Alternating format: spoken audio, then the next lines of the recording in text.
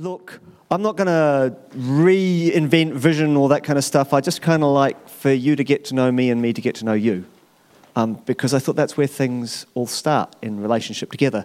3 years have passed, and we're just going to start a process of looking at who are we? Who do we believe God is calling us to be? Yep, and actually having an ongoing conversation about that. So yesterday, we drew together a group of some ministry team leaders, some people in the church, and Rod Robson facilitated the process of kind of listening, dreaming, talking together. Now, if you weren't there, relax. That was just the start of a series of conversations. So where do we go to from here is going to involve more interaction, more for us to pray and talk and consider together. Why Rod? I know him. We've echoed each other a little bit and been in similar places and bumped up against each other. He's currently the minister of Opawa Baptist, and a bunch of us went there some long weekend. Yep, right. To check out the coloured glass. Yeah. Yep, nice. Coloured glass is cool. Other things are cool as well. And he's also a trained lawyer. So he actually does a bit of this facilitation work. Did a great job for us. Rob's going to speak to us today and then reflect a little bit about that. Nice to have you here. Cheers. Cheers. Yeah, I was a lawyer, but I'm much better now.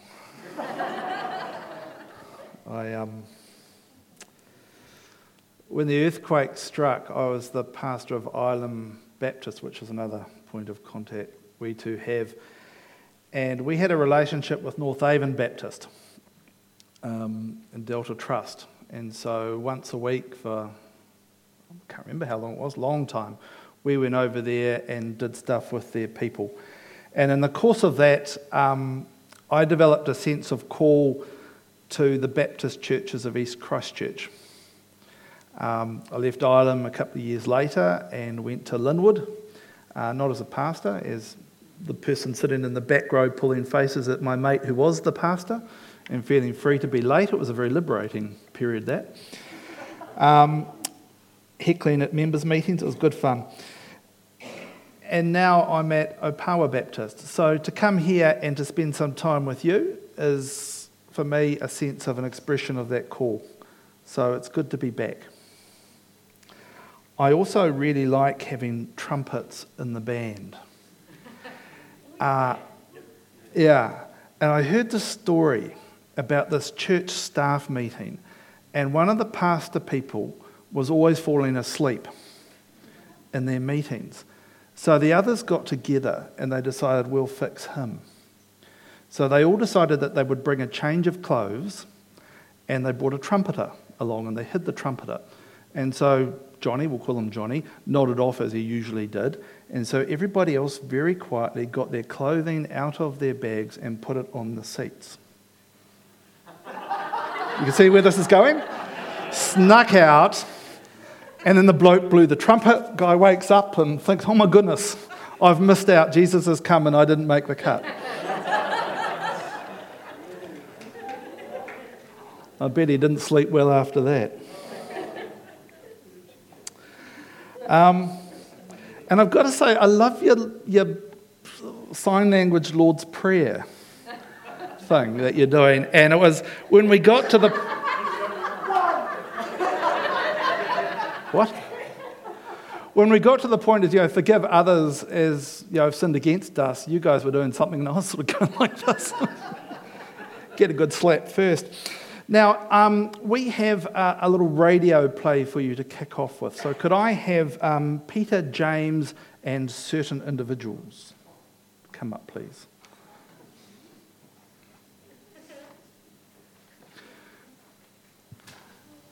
And this is from Acts 15. Then certain individuals came down from Judea and were teaching the brothers, unless you are circumcised according to the custom of Moses, you cannot be saved. And after Paul and Barnabas had no small dissension and debate with them, Paul and Barnabas and some of the others were appointed to go up to Jerusalem to discuss this question with the apostles and the elders. So they were sent on their way by the church, and as they passed through both Phoenicia and Samaria, they reported the conversion of the Gentiles and brought great joy to all the believers.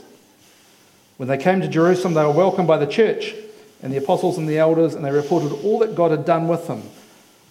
But some believers who belonged to the sect of the Pharisees stood up and said, "It is necessary for them to be circumcised and ordered to keep the law of Moses."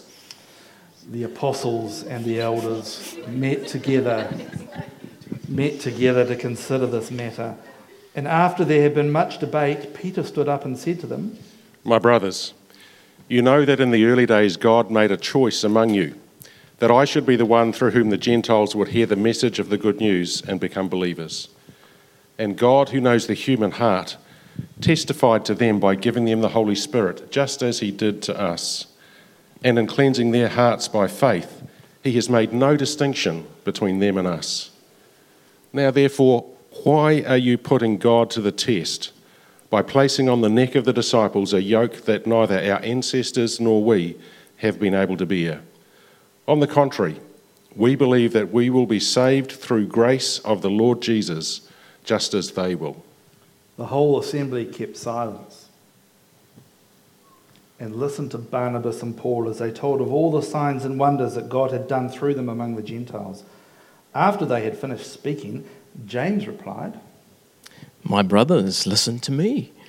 Simeon has related how God first looked favourably on the Gentiles to take from among them a people for his name. This agrees with the words of the prophets, as it is written, 'After this I will return, and I will rebuild the dwelling of David, which has fallen. From its ruins I will rebuild it.'" Dramatic pause. "And I will set it up, so that all other peoples may seek the Lord, even all the Gentiles over whom my name has been called. Thus says the Lord, who has been making these things known from long ago.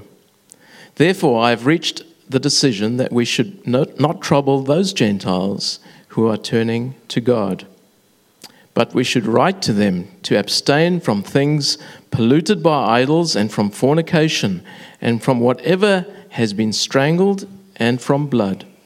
For in every city for generations past, Moses has had those who proclaim him, for he has been read aloud every Sabbath in the synagogues." Then the apostles and the elders, with the consent of the whole church, decided to choose men from among their members and to send them to Antioch with Paul and Barnabas. They sent Judas called Barsabbas and Silas, leaders among the brothers, with the following letters.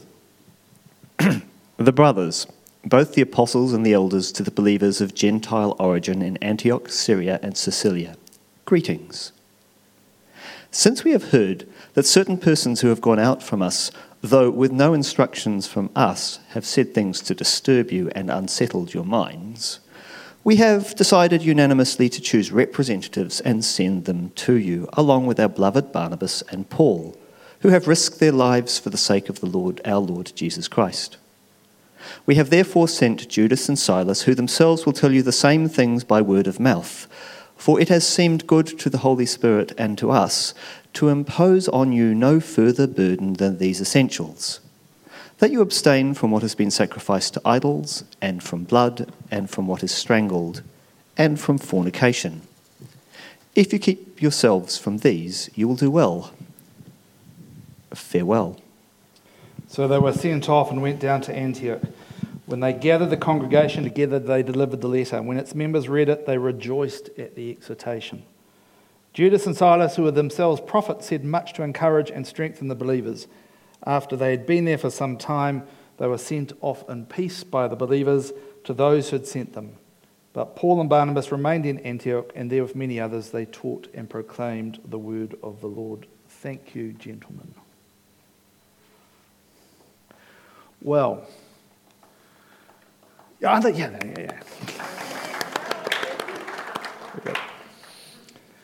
Quite a members' meeting, eh? It's not often you have a church meeting where the whole future of Christianity is at stake. But this was one of them. No pressure. Look at verse 1. Go for the first slide, please. And it reads, "Then certain individuals," that's this fella, "came down from Judea and were teaching the brothers, unless you are circumcised according to the custom of Moses, you cannot be saved." Now, my experience is whenever the word circumcision is mentioned in church, half of the congregation cross their legs. Yep. It sounds an odd thing to say to our ears 2,000 odd years later and a culture or two removed. But it would have seemed quite logical and reasonable to those first believers to say that. Think about these things. In Matthew 28, Jesus famously told his followers, "Go and make disciples of all the nations." But do you think they really understood at that point what that meant? That they were to actively preach and disciple pagan nations, even those that were sworn enemies of the Jews? I doubt it. The next big event is Pentecost, in which the Holy Spirit falls on the disciples and they're praising God in other languages.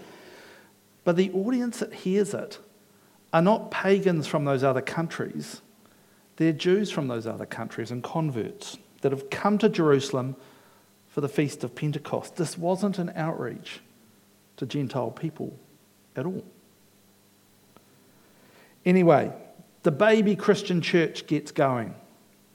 And initially, it's a very Jewish affair.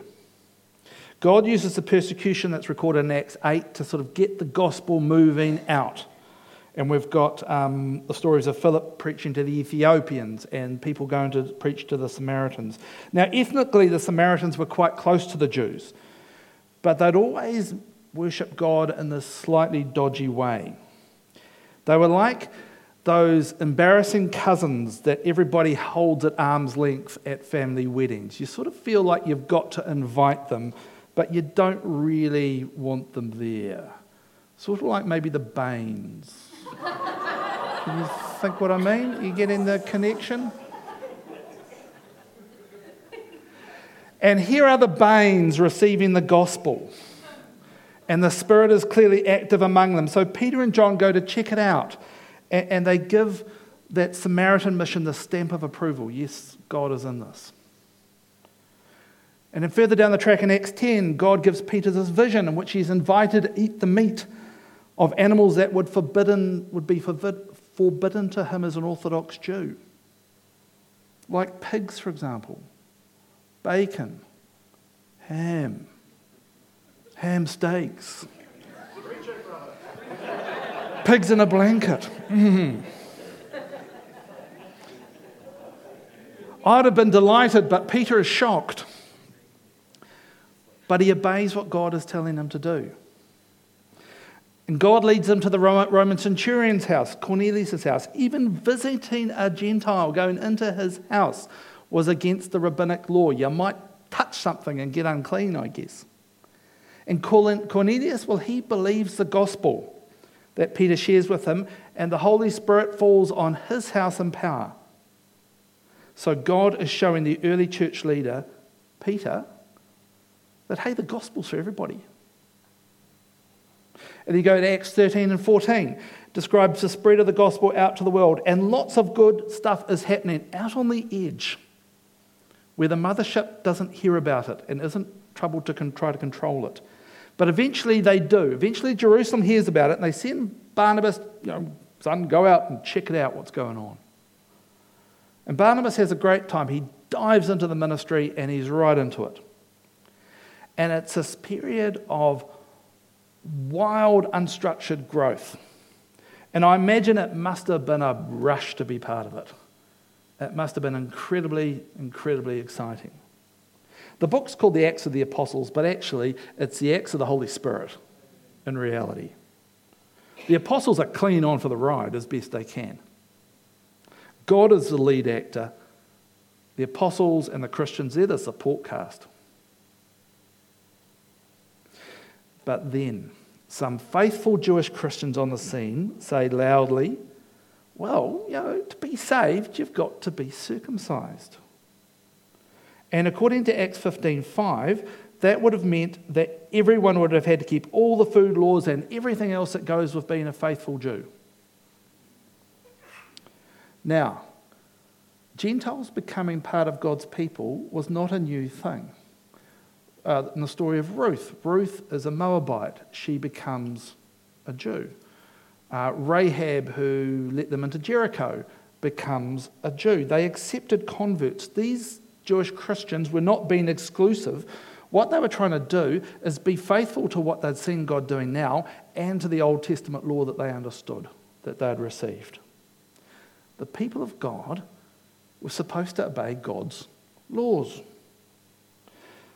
So they're saying, well, these Gentiles who believe in Jesus, well, they've now got to become religious Jews like us.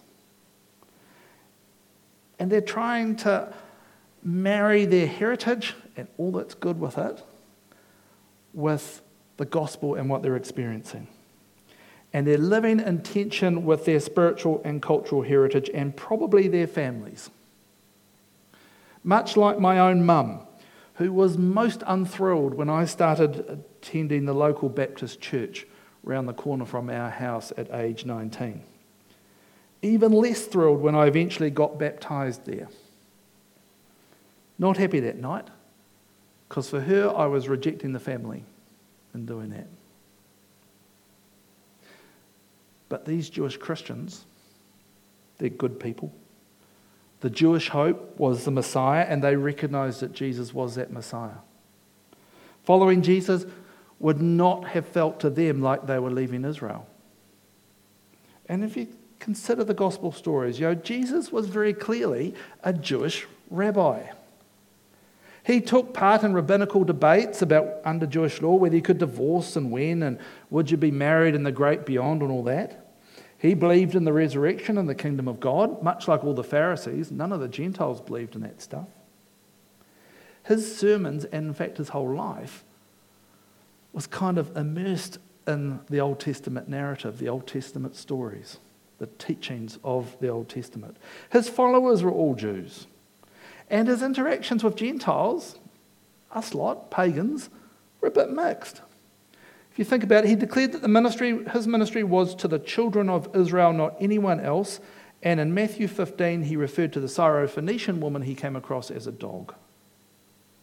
Yet, on the other hand, he healed the Roman centurion's daughter, and he spoke words of life to the woman at the Samaritan well, both of whom were Gentiles, not Jews. So kind of mixed, actually, if you look at the gospel stories. And I imagine these people saw the church as being a sort of a change movement within Judaism. A bit like the Methodist church in the 1700s, or the Brethren in the 1800s, or the Pentecostal in the 1900s. To become a Pentecostal didn't mean you ceased to be a Christian. You just had some new insights, and that expressed itself in a different way. So the question that this body of people, the Jerusalem church, had to grapple with was their new faith a reform movement within Judaism, or was it a real game changer? Is there a whole new deal, a whole new covenant starting between God and humanity that's going to supersede God's covenant with Israel? To go with the latter, that's a huge call. Huge call. And I want to look at this story today because I think it's got a heck of a lot to teach us. Because God does not supernaturally intervene and tell them what to do. No one stands up with a "thus saith the Lord, here's the answer." And we often think of the early church, sort of had God on the end of a phone. But they didn't hear. Paul has a vision not long afterwards about where he should go to preach the gospel, which I think is a bit like having God on the sat-nav, really. Who's got a sat-nav in their car? Yeah, it must be nice. Yeah. But you get in your instructions. In the 300 meters, turn left, all that kind of carry on. And sometime before, the Spirit had specifically told the church at Antioch to commission Paul and Barnabas. But in this occasion, this big, big meeting, there is nothing written in the sky. They had to work it out together, which is usually what we have to do. So I think it's pretty helpful. Well, the first thing they did was they listened to the pro-circumcision people and they considered the question. Listening is an incredibly empowering and disarming thing to do, I reckon.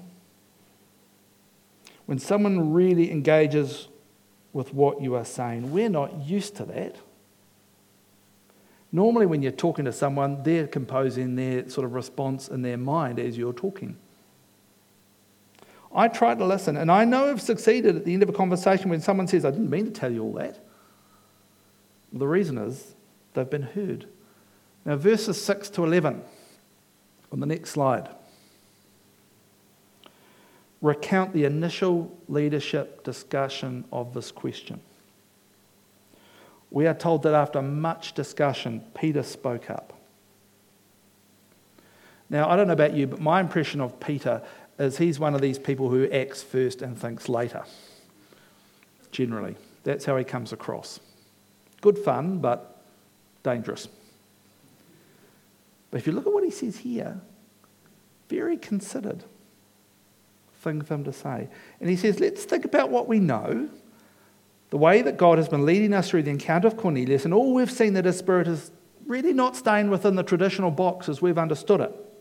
We and the Gentiles are both being purified by faith, and we've been saved by the grace of Jesus, not by keeping the law. He goes to the bigger picture, the right out here of what God is doing, and he relates it right down to the issues that they're facing on the ground. Hugely bold prophetic thing to say at this stage of early stage of the Christian journey. Then in verse 12, which is the next slide, the whole assembly hears what the Spirit has been doing among the Gentiles. And Jesus' brother James brings the issue back to Scripture, which says that there would be a group of Gentiles who would bear God's name.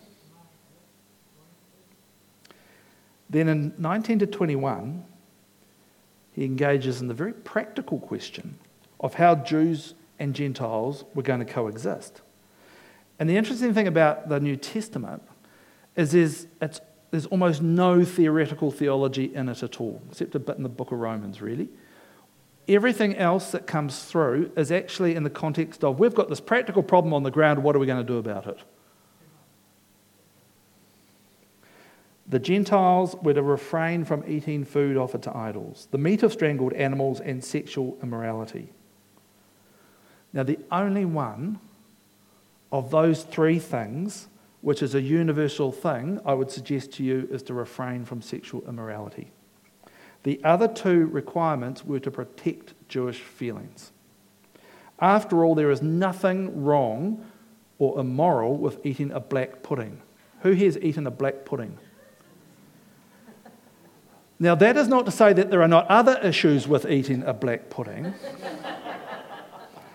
I've never been able to bring myself to do it because the thought grosses me out. But I don't think it's immoral. And if you want to, you can have mine if we're next time we're out. James was not coming here and legislating a whole new set of rules. The Jehovah's Witnesses, you may be aware, object to eating black puddings and taking blood transfusions on the basis of these verses. But they miss the point. Jesus didn't come to replace one rule book with another better one. He came to set us free to live moral lives in the power of and shaped by his Spirit. And the best exposition of that is in Romans 8. James's proposed solution, this don't take blood, don't eat strangled animals, and stay away from sexual immorality, was adopted by the whole church to a particular issue at a particular time, not for all time, except for the sexual morality one. The best evidence for that is that when Paul talks about eating food offered to idols in 1 Corinthians 8 and 10, he takes a much more liberal approach. He says, yeah, do it, as long as you don't offend anyone. And then you leap forward to Revelation, and Revelation 3, John says, don't go anywhere near it. Now, each of these three writers, James, Paul, and John, sounds like a 60s rock band, doesn't it? Peter, Paul, and Mary. James, Paul, and John approached the issue differently because they were in different circumstances, dealing with different people. And interestingly for me, the lawyer, neither Paul nor John refer to the Jerusalem Council as some sort of legal precedent. They don't refer to it at all, even though that we know Paul was there, and it's probable that John was too. They weren't hung up on it. Now, the letter that the Jerusalem church sent is in Acts 15, 23 to 29 up on the screen. And the key verse here, I think, is the words, "It seemed good to the Holy Spirit and to us." The decision made was not the result of a debating contest like at Parliament, where the biggest, cleverest argument wins. But they came together to discern what the Spirit was saying. We're told in verse 31 that the Gentile believers were encouraged by this letter. Encouraged by what, I wonder? I think as being addressed by brothers or brothers and sisters by a largely Jewish group of Christians would have been quite healing, given what they had been experiencing. And the traditional Jewish disgust with Gentiles was well known. The Pharisees had this prayer: "Thank you, Lord, that I was not born a dog, a woman, or a Gentile." Sums up their prejudices quite well. The other thing that was stated here was a desire not to be a burden to them, not to impose rules which had no relevance to their life or to their experience. Now, we have stacks more revelation than they did because most of the New Testament wasn't written at this point. But the decisions that we face today are about our own church's direction and character, not the whole Christian faith. So there's a little bit less pressure riding on us. But we can learn a lot from this story as they maintained their unity and their diversity. 4 things. First of all, they listened to different points of view. They listened to the people who believed in circumcision and were wary of too much change, and to Paul, this person who'd probably killed some of their friends from the back of beyond when he was a persecutor of the church. A key Baptist plank is that the Spirit can speak through any believer, as we are all his priests with only Jesus, our great high priest. That's really important. That's as Baptist as knee socks and sandals. Don't you know the Baptist uniform? Yeah. For a Baptist man, it's facial hair that was fashionable about 10 years before, a check shirt with a plastic thing with the pens in, so if the pen leaks you can catch the ink, walk shorts, knee socks. Like a science teacher from the 1970s. Anyway, that's very Baptist. I heard of a church in Auckland a few years ago that had fallen to a really low ebb. They were getting quite small in a very needy community. And they were talking about what they could do, which they didn't feel like was much. But one woman, who was not particularly known for wisdom or insight, said, "I think that we should open our doors, smile, and give everyone who wants one a cup of tea." Which seemed good to the Spirit and to them, and so that's what they did. And from those humble beginnings, a multifaceted community ministry was born that is now considered a model of its kind.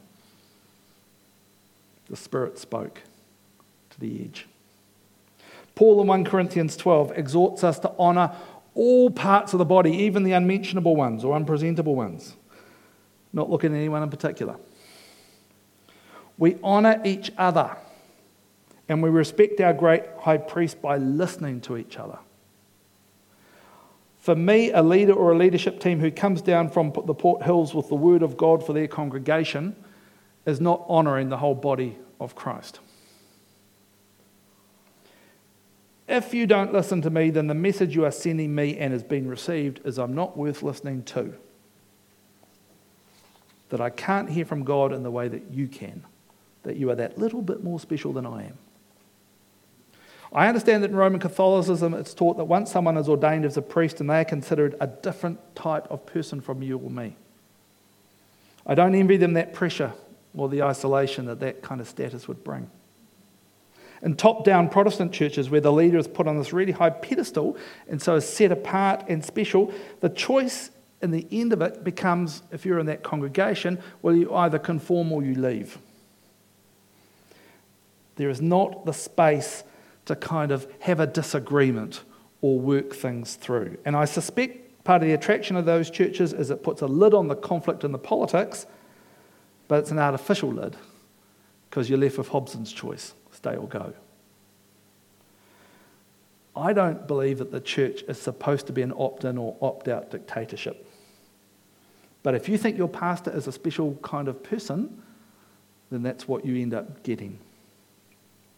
Well, in the Jerusalem Council story, they managed to listen and engage. Good Baptists, all of them, I feel sure. So that's the first one, listen. The second point is discern rather than debate. Our role when we gather is not to push our own view, but to be open to the leading of the Spirit. At the end of the day, for example, we need to be able to say that it seems right to the Holy Spirit and us that Lauren be an elder or Colin be our pastor. Baptist churches are traditionally understood, even by Baptists, as being democratic. We are not. We are Christocratic. Jesus is the head of the church. Every church, including this one, not us. And what we're trying to do when we gather is to discern what he's saying and where he's leading and follow it.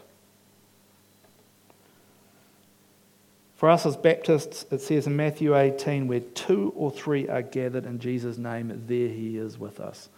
When 70 or 80 are gathered in his name, he is here with us. Other Christian groups see communion or the presence of a set-apart priest as being sacramental, like this sort of special channel pipe to God thing. For us, the sacrament is gathering in his name, like we're doing this morning. He is amongst us today at our services. And our task is to try to faithfully interpret what he's saying to us. Now, we might get that wrong. Let's be frank. We're part of a human community, but we discern first before we decide anything. We believe in a God who is active in his creation and continues to speak into it. We discern rather than decide. Give an example. At Ilam some years ago, we were going through a discernment process, trying to work out where the passions of our congregation overlap with the needs of the community. That little sweet spot. It was difficult because many of the people at that stage were in the little kid phase of their lives. I'd never done so many baby dedications as I had at Ilam. It's probably about 10 or 11 a year. I was getting quite good at it by then. And most of those Ilam people were not living locally. And most of them had careers and mortgages and all that. Well, in the midst of this exercise, one day I was speaking at the Christian group at Lincoln. And I met a young woman there, and I got there a bit early, and there was a young woman there who looked Asian. And no one was talking to her. I thought, this is a bit disturbing. So we had a chat. She told me she was from Laos. And I asked her what it was like being a visitor from overseas in New Zealand. And she said she loved Lincoln. But she told me about how her and her friend had young guys hanging out of the windows of the car, abusing them and throwing stuff at them down the main street of Lincoln. I was appalled. And I was moved. And I went to see the university overseas contact people who said her story is actually typical, that overseas students put up with that kind of stuff constantly here. And they often feel belittled by their lecturers for belonging to conservative cultures. They don't get to meet many Kiwis. Many of them live in 4-bedroom houses, which were, by the operation of jib partitioning, have become 8-bedroom houses.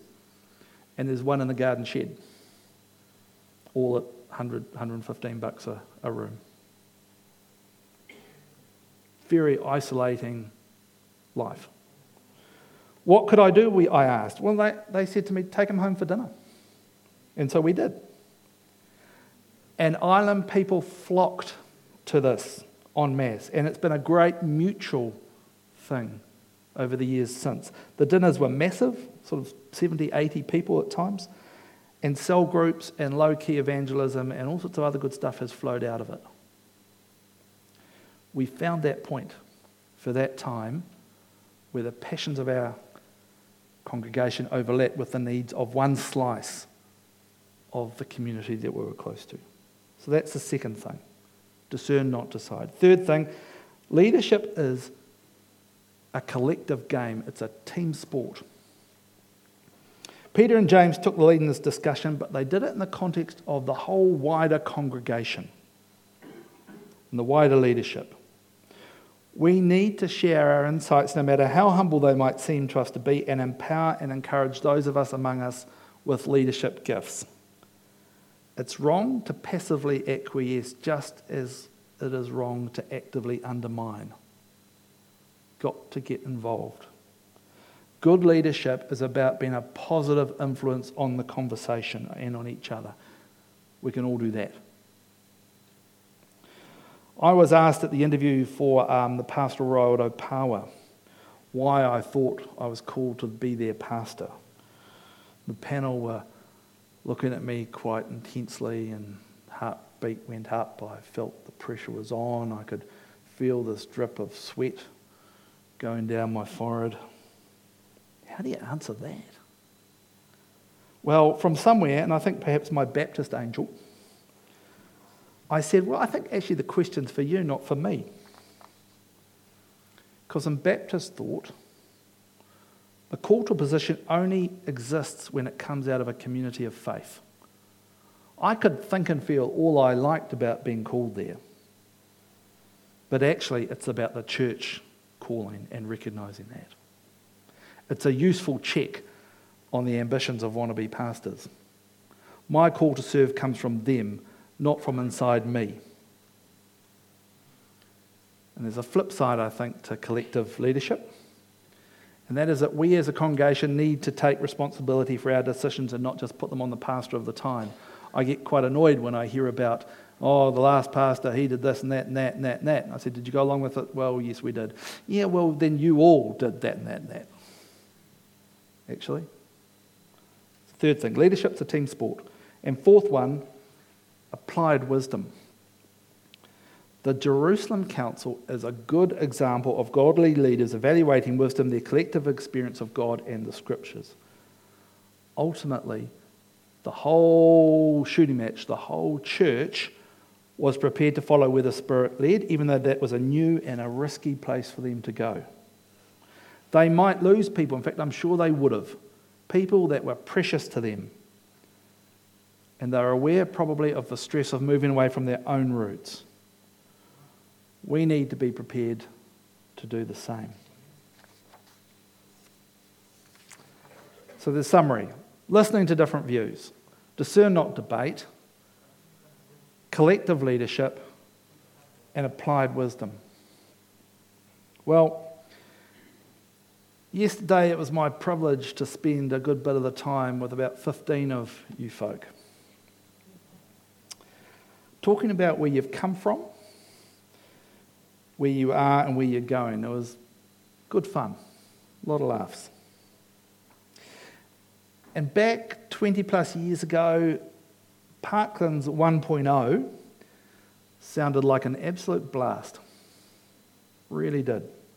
Some profound experiences of the Holy Spirit and the church planting. Exciting times, lots of people, lots of fruit. It must have been a wild ride.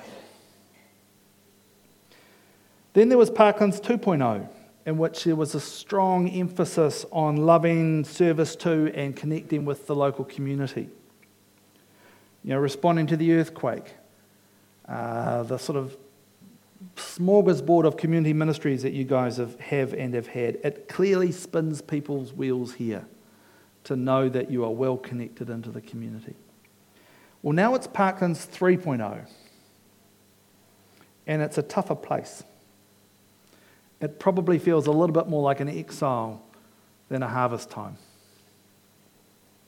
There's a missing generation. As many of your kids go elsewhere, there's less young adults and youth and less kids. And many precious people, I heard, moved away after the quakes. There's a sense of tiredness about, rather than perhaps the energy of earlier eras.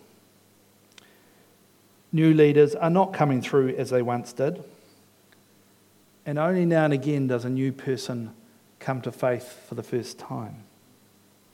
That's tough. It's a tougher place. And the question was asked, do you think we did something wrong somewhere along the way?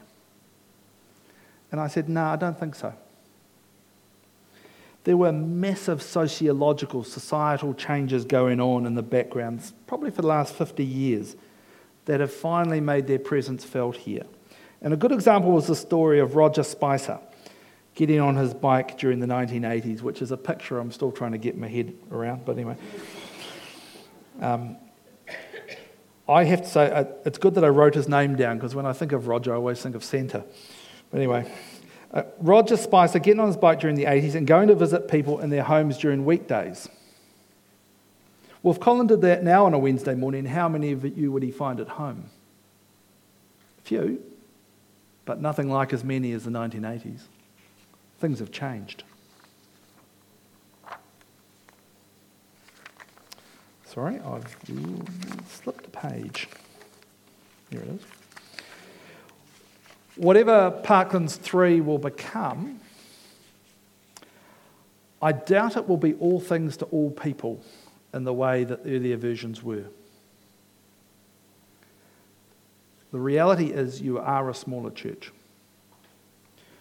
I suggest you will be a strongly relational faith community that does less things, perhaps than previously, but does them very intentionally and well-resourced with people.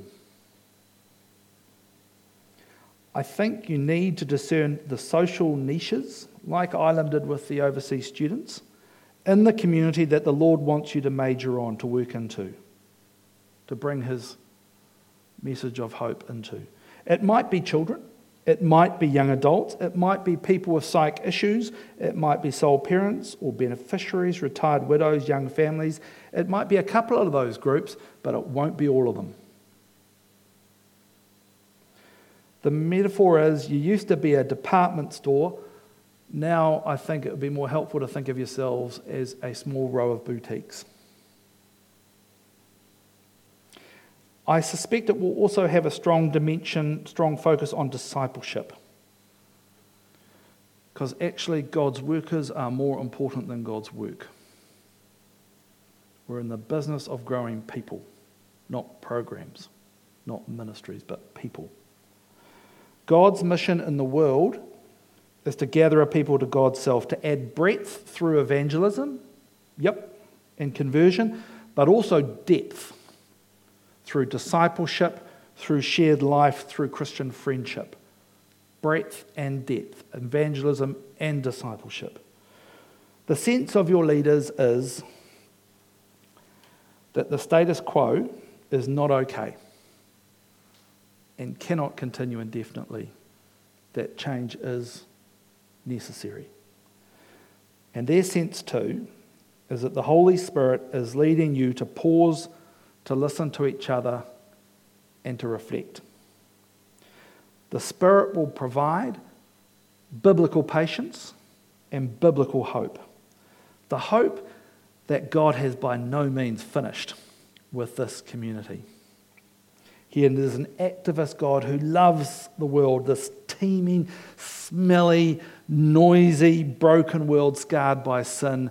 John 3:16 tells us God loves it. Loves it. The process kicked off yesterday, and over the next few months, that conversation is going to be broadened out, as Colin said, to include the whole congregation. I'd like to pray for you, if I might. Gracious God, I thank you for everything that has happened here, for the new life, for the growth, for the relationships with your lost world, for the support that's been given to community, for every good thing. Lord, I pray that you would help your people to discern deeply, to embrace the need for change and growth. I pray that they would be grateful for the blessings of this place, for the challenges that are ahead, and for each other. That you would help them to hang together, and that you would point the way ahead. In Jesus' name I pray. Amen. I invite you to stand. We're going to finish the service with the benediction.